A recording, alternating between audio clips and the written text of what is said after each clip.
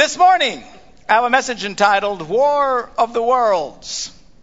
Now, this is not some sci-fi thing, but this is a message about the struggle that every believer feels and deals with between doing the things the Spirit of God empowers you and wants you to do and the things that your sinful nature pulls at you to do. Now, make no mistake, before you come to Jesus and experience His glorious power in your life, you're pretty much a slave to the sinful nature. You do what it tells you to do. Jesus challenged even the religious leaders of His day who were not born again men and said to them, He said, you're of your father the devil. Pretty strong words. He says, whatever your father tells you to do, that's what you do. You look around the world is full of, despite its best intentions, it's full of anger, violence, despair, hunger, disaster. Oftentimes people try to use that as argument for that there is no God.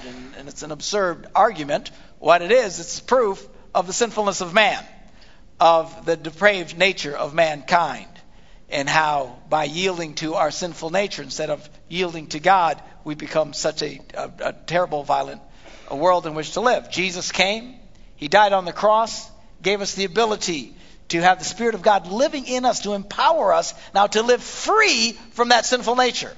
And it's quite glorious, actually. Jesus came to save you from your sins and from the power of sins. And now He enables you to do what you could not do before. You are able now to love people that are unlovable. You are now able to be kind to those you wanted to punch in the face before. It is life-changing. It is transforming. It is a glorious, wonderful thing.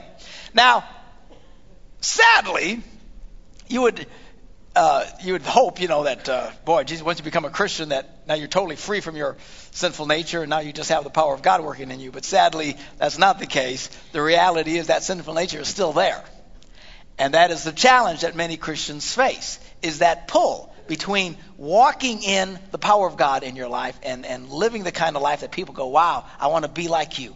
Wow, what an amazing life you lead. God answers your prayers. You're full of joy, peace, kindness, all this kind of stuff. Or getting pulled into the old nature, which is still always nipping at our heels. And we're going to talk about that today. In Galatians, the 5th chapter, Paul writes about this, talking about this struggle and how to overcome the struggle, how you can win. There's this battle going on inside you. God wants you to win the battle, to win as victorious believers, to be overcomers. We are to be, how many know the Bible says we're supposed to be an overcomer? We're supposed to be an overcomer. Jesus promised in the book of Revelation, to him that overcomes, I will grant to live with me in eternity. What are some of the things that we overcome? This sinful nature is one of these things that pulls against us. Now, Paul, giving us the keys to this, says in Galatians, he says, so I say, live by the Spirit, and then you won't gratify the desires of the sinful nature. For the sinful nature desires what is contrary to the Spirit, and the Spirit to what is contrary to the sinful nature. That's that struggle that goes on in every believer. Now, they are in conflict with each other, so that you do not do what you want to do. And he writes about it in more details when he writes to the Roman Christians. He says this, he says, I know that nothing good lives in me that is in my sinful nature. And that's why you don't want to live according to your sinful nature, because if you just try and live according to your own strength, Christianity and grace and all these things becomes impossible for you to live. You don't want to live under that nature. He says, if you do that, he says, for I have the desire to do what is good, but I cannot carry it out. For what I do is not the good I want to do. No, the evil I do not want to do, this I keep doing. That's what happens when you yield to your sinful nature, even though you believe the right things, even though you think the right things, even though you desire the right things. If you keep letting your sinful nature dominate you, it will pull you and keep you from being able to do those things. And he says, if I do what I do not want to do, it's no longer I who do it, because see, the real me wants to serve God, but it is sin living in me that does it. So I find this law at work. When I want to do good, evil is right there with me. You ever feel that? For in my inner being, I delight in God's law, but I see another law at work in the members of my body, waging war against the law of my mind and making me a prisoner of the law of sin at work within my members. What a wretched man I am, he says, when he lives in that kind of state. And make no mistake about it, folks. If you are a Christian on the edge, you're not really doing anything for God, you're just kind of in the middle, there's nobody more miserable than that. In Christianity, you're either moving forward or you're falling back. It's just that simple. You think you're standing still, you think you're just kind of in the middle.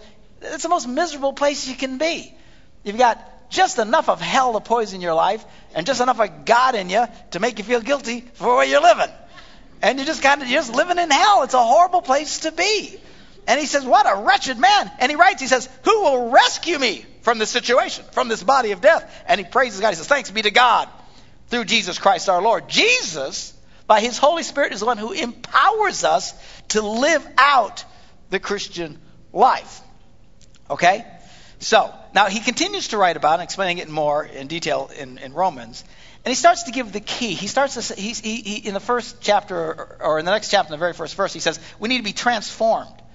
Well, how do you get transformed? How do you do this, Paul? I'm struggling. I'm struggling in my life. How do I get transformed? He says, by renewing your mind. Change the way you think. And he talks about it in more detail.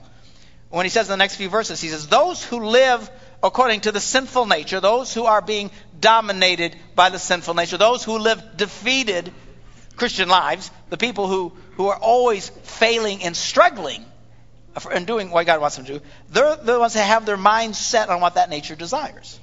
But those who live in accordance with the Spirit, the ones who live strong, victorious lives in God, have their minds set on what the Spirit desires. You see, the key to this, winning this battle, is in your head. He goes on to say, he says, the mind of sinful man is death, but the mind controlled by the Spirit is life and peace. The Bible warns us not to be what Paul said, carnally minded. Carnal comes from the word carne, which means meat. Minded has to do with what's in your head. The Mark Gungor translation would say, don't be a meathead. Okay? So that's what happens. We become meatheads. Instead of seeking after God and thinking spiritual, positive things, we just coast along thinking just the old patterns that we're used to thinking, and it empowers that enemy that pulls you back and causes you to fall and fail. That's why Paul wrote in Philippians, he says, finally, brothers, whatever is true, whatever is noble, whatever is right, whatever is pure, whatever is lovely, whatever is admirable, if anything is excellent or praiseworthy, anything is excellent or praiseworthy. He says, think about such things. Watch what you think. If you will get your head in the right place, if you will think spiritual thoughts, if you will be spiritually minded, this is the gateway. This is the key. If you will allow your mind to think on positive things, things about God, reading the scriptures, praying, trusting God in your life, it empowers the Spirit of God in you, and you overcome the sinful nature, and you walk free and empowered by the Holy Spirit. But even though you're a believer, with God living inside you, if you keep thinking negative, normal thoughts like many of you thought all your lives, successful Christianity seems like a distant goal that you cannot attain, because you're constantly being a slave to the sinful nature. So what's wrong? What's wrong with me? How come God doesn't help me? God will help you. You just got to get your head out of the toilet. You've got to start thinking the right way. Start thinking right thoughts. If you will think the right thoughts, it will empower and change your life. The question is, what do you think about?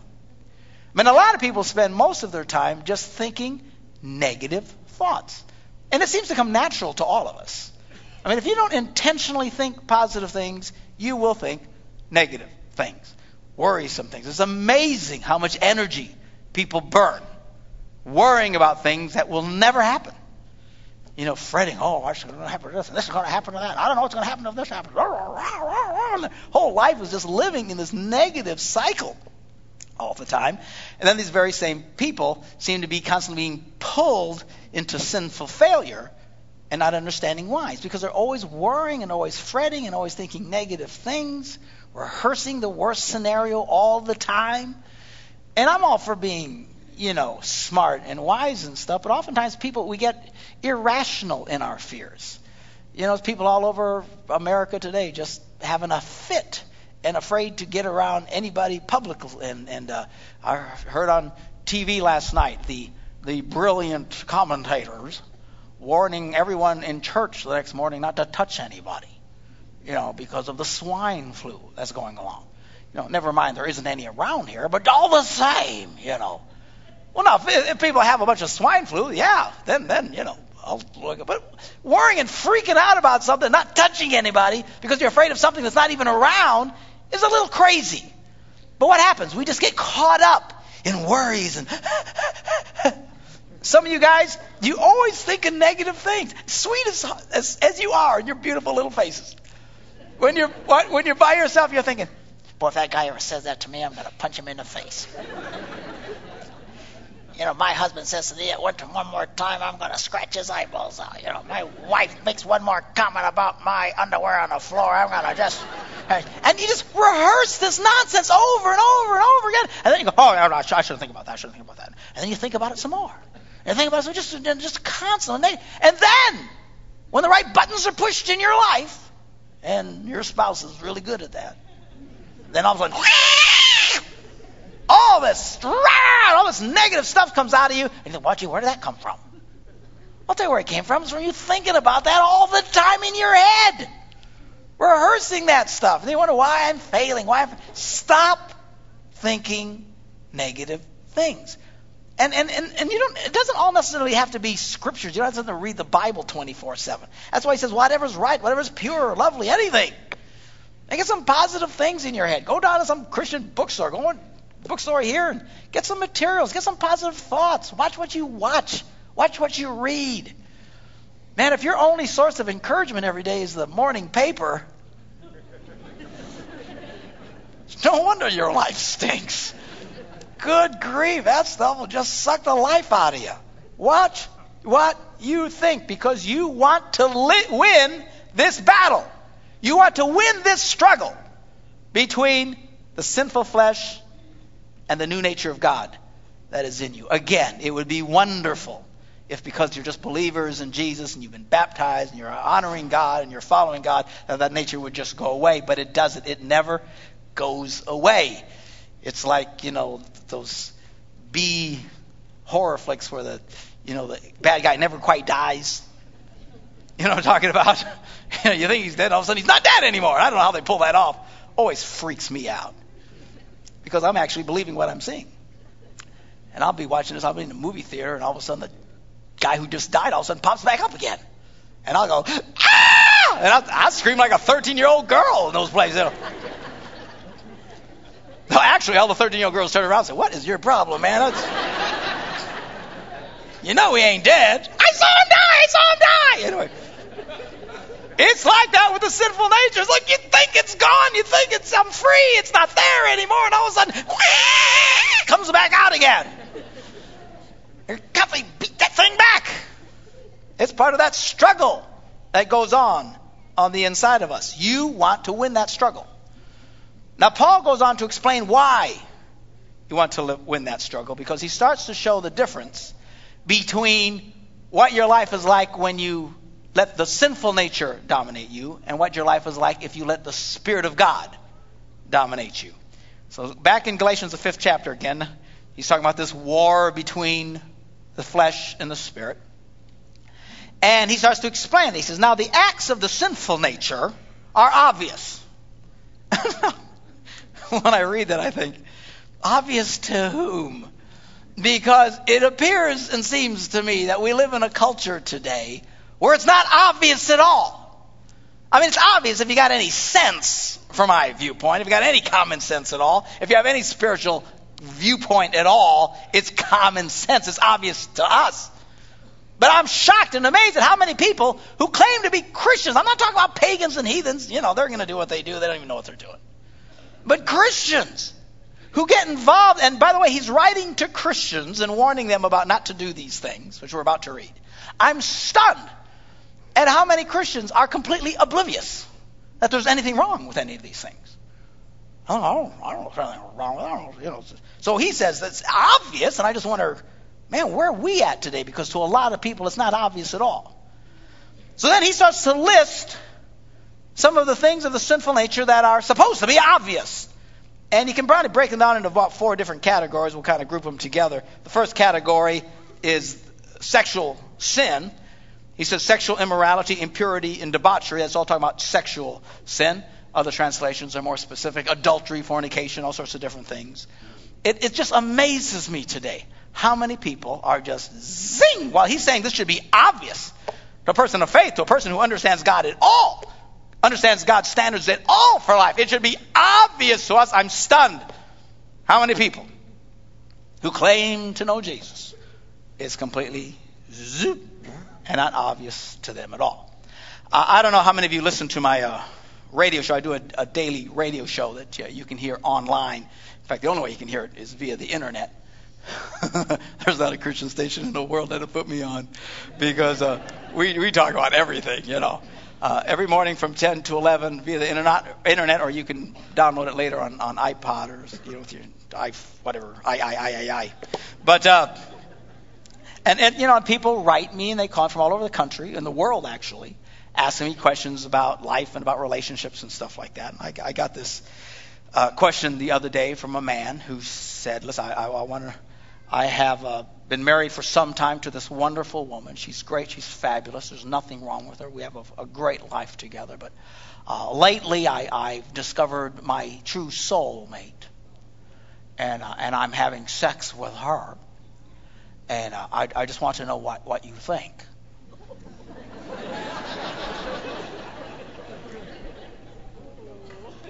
You want to know what I think? I think you are an idiot wrapped up in a moron. That's what I think. And I went off on the guy. I says, "Listen, dude, you keep acting this way, you're going to split hell wide open. You think you can act this way as a Christian and justify yourself?" Now, don't misunderstand me. I have all the mercy and grace for anybody who fails about anything. Lots of people make lots of different mistakes. But when you make the mistakes and you go, "I'm sorry, and I want to repent. I want God to forgive me," man, I've got no problem with that. What fries me is people who claim to be Christians and then justify their sin. That it's okay. It's okay. I know the Bible says, we shouldn't do it, but it's my soulmate. I know some people think it's wrong, but I don't feel. It's amazing how many people. It wouldn't surprise me, some of you sitting here, that if we were to talk, and some of you are involved in some of the most disgusting things you shouldn't be doing, how quickly you justify it by saying, "Well, yeah, I know, but I feel." And who cares about the Bible? Throw that in the trash. Who cares what God says? I mean, that's not our standard anymore. Our standard is how I feel. Well, I just don't feel. My friends don't feel it's wrong. You are delusional if you think you can continue to do these kinds of things that are supposed to be obvious to a normal person, which we seem to be lacking on today. You think you can do these things and it's going to be okay with God. You are fooling yourself. You are fooling yourself. Unbelievable. So I went off on this guy and I just rebuked him as hard as I possibly could. Then I got an email the next day from another lady who had heard that conversation. And she said, "I heard what you said yesterday about the guy who, is having an affair with his soulmate. And I heard what you said to him, but what about that poor girl? What about his poor soulmate?" Excuse me? What about his wife? What about his children? I mean, come on, people. We are not talking about some little minor doctrinal interpretation of what the Bible might say about global warming here. We're talking adultery. It's one of the big top 10. All right? It's one of the thou shalt nots. What about that poor soulmate of his?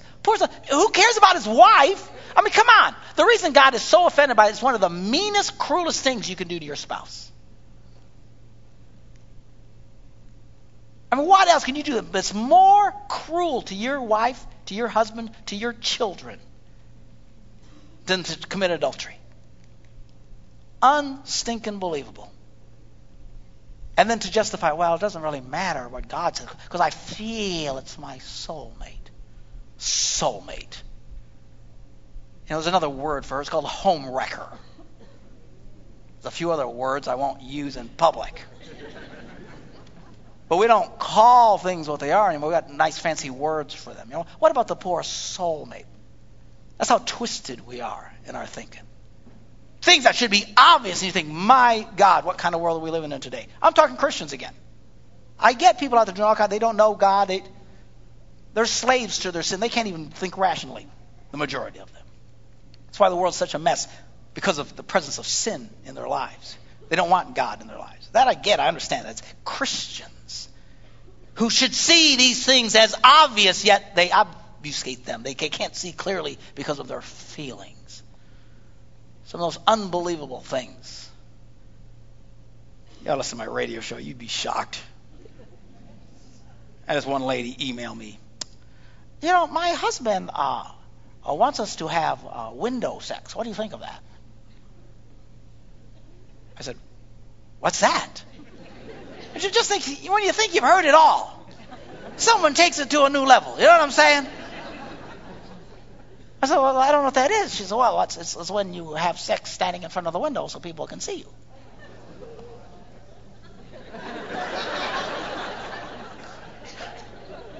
All right, now check it out. Check it out, okay?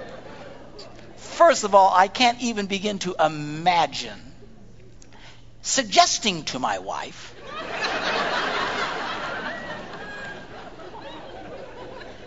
that we traumatize the neighborhood children, all right? I mean, what line do you cross in your brain even to ask the question? Even if you're twisted enough to have the thought fly through your head. How sick do you got to be to actually suggest this to your spouse? And sadly, this spouse, it's not obvious to her. She's got to email me and ask what I think. My wife would never ask anybody what to think about that. She'd be too busy talking to the police. I don't know what happened, officer. I was just holding the knife and he ran into it. Yes, sir, 13 times. Just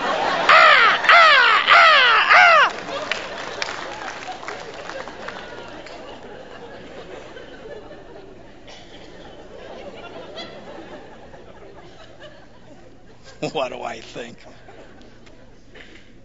The next two, we put this in the category of just the dark arts, idolatry and witchcraft. People who are into all these seances, all kinds of, that kind of comes and goes in waves, it seems like, in this country. We're kind of on a downswing of that, but trust me, she'll come roaring back. Watch out for that. Warning Christians to avoid this. Something that should be obvious. You watch when it comes roaring back in some big fad, how many Christians will just... Then we've got the anger management group. Hatred, discord, jealousy, fits of rage. Now, the Bible says it's okay to get mad. It's fine. Just don't sin. Don't go psycho crazy.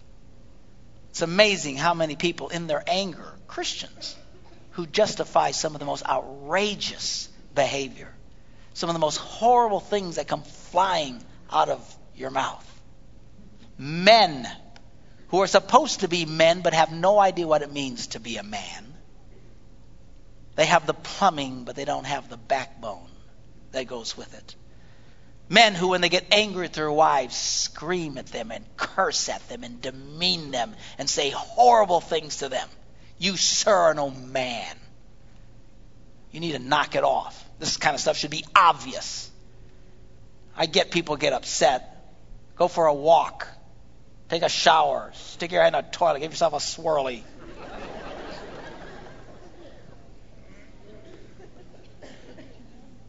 Then we got the ego group. Selfish ambition, dissensions, factions, and envy. These are the guys that they want people to listen to them. They're so much smarter than everybody else. They're into the little dissensions, little groups. They go, get around me. Churches are dealing with this all the time. Little groups that, I don't know what a pastor, if I agree with that. And I don't think this is right about that. And I don't think we should be doing that. I think we ought to get together and talk about how we shouldn't be doing that. Man, this should be obvious that this is wrong, but zing, not obvious at all. Why? Because they live by their sinful nature. They say all the right things, but they live by their sinful nature. In critical little, splinting little groups and stuff. Don't you be a part of something like that. And you hear somebody wanting to get a little girl, you just stay away from them. For crying out loud, there's always somebody, We don't have it too much around here, thank God. We don't tolerate that kind of nonsense. About a year ago, we had some people gathering together, totally disapproving of me. I don't approve of the pastor. One of their complaints, they said, "You're too funny." Apparently, they are the giggle police. At some point, something apparently becomes too funny. I'm not sure what that line is. I guess a ha ha ha is okay, but a guffaw is over the line. Good grief. They have no other thing, nothing better to do than to decide what's inappropriate from the pastor's giggles. One guy confronted me. He says, it's not going to church. It's like going to a David Letterman show. I said, really? They think they're insulting me. They're cool, yeah. Just, whatever. They'll just find something stupid, anything stupid that they can jump on to get a little group together, a little clique. It's all about ego. It's all ego and then the final group is the party group.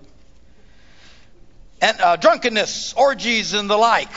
These are the ones that just like to go have a good time and party, and no rules really apply. Again, he's writing not to pagans. He's writing to Christians. And don't you be going out late at night in bars and stuff and drinking and getting wasted and acting stupid. Oh, it's okay, I believe in Jesus. Hello? He says, I warn you. Now, this is the part of the Bible you never hear. Everybody's so into just grace today. It's not grace, it's grease. God just loves everybody. God just loves, He loves everybody. He loves anybody. And again, anybody who fails in any of these areas, I don't have a problem with you. If you say, man, I'm sorry. I want to make it right with God. Man, I got no problem with that with anybody. But for the grace of God, I'd do all these things. It's when we justify it. Oh, there's nothing wrong with it. Nothing wrong with it. I think it's fine. Because I feel. He says, I warn you. Check out what he says. Writing to Christians. I warn you, as I did before, that those who live like this will not, everybody say not, will not inherit the kingdom of God. You think you're going to get into the kingdom acting like this? Thinking, so, okay, well, I go to church. Well, whoop-de-stinking do. Well, I believe in Jesus, so does the devil. You think you can act like this, live like this, and you're going to get into the kingdom of God? I don't think so. These things should be obvious. You don't want to live according to your sinful nature. It will take you into roads of destruction that will destroy your life. I invite all the ushers to come forward and get ready to serve communion at the different campuses, the musicians as well. But then he changes the subject. He says, so that's the negative side of this. But, he says, when you get on the spirit side of this, check out this picture. But the fruit of the Spirit. Here's the destructive of the sinful nature. This is why you don't want to go there. But the fruit of the Spirit, if you will empower and let God fill your life. The fruit of the Spirit is love, joy, peace, patience, kindness, goodness, faithfulness, gentleness, and self-control. Fabulous things. Now, next Sunday is Mother's Day. You don't want to forget that, guys. But when I get back, I want to be able to, back in the pulpit preaching, I want to pick up on this part of it. And I want to give you a whole message just talking about the fruits of the Spirit. What it's like when your life is filled with love, joy, peace, patience, kindness, goodness, faithfulness, gentleness, and self-control.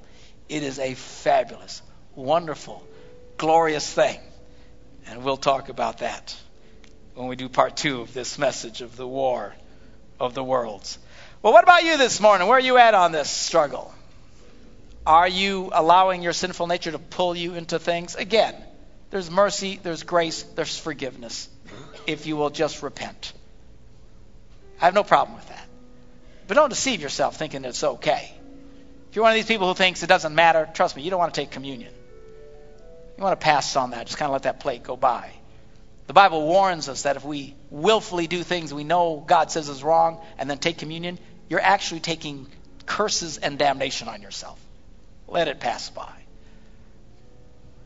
But if you've been living according to sinful nature, you say, Father, forgive me. That's all you got to do. God, forgive me. Help me to get this right. And remember, you can't do this on yourself. You can't just, Paul wrote, he says, if I live like this, everything I want to do that's good, I can't do. It's like every time I want to do righteousness, evil's right there controlling me. If you're caught in that trap, change the way you think. Start becoming spiritually minded. So the Spirit of God enables you. He empowers you to do that which you cannot do. That's why he said, thanks be to God. Because God enables us to be able to do the life that we could not do, but for the power of God in our lives. Have you yielded to that power in your life today? Maybe you're visiting a Celebration campus this morning and you're thinking, wow, I've never really even tried to put my faith in God. If you will put your faith in Jesus this morning and ask him to come into your life and to forgive you of your sins, he'll come into your life. He will start into empowering you to do that which you could not do. So you can start living a life of love, joy, peace, kindness, and all these other things that we'll be talking about. I'm going to invite everybody to bow their heads in a word of prayer this morning. If you're here and you've never really truly surrendered your life to Jesus Christ, we're going to pray a prayer together. We're all going to pray it together. And if you'll join with us and really mean this from the bottom of your heart, you can experience God's forgiveness and grace in your life today. Let's pray this. Say, Dear Jesus, I admit that I'm a sinner and that I have sinned against you. I believe you are the Son of God, that you love me so much you went to the cross and you took my punishment. I ask you to come into my heart and to forgive me of my sins. I now surrender my life to you. Amen.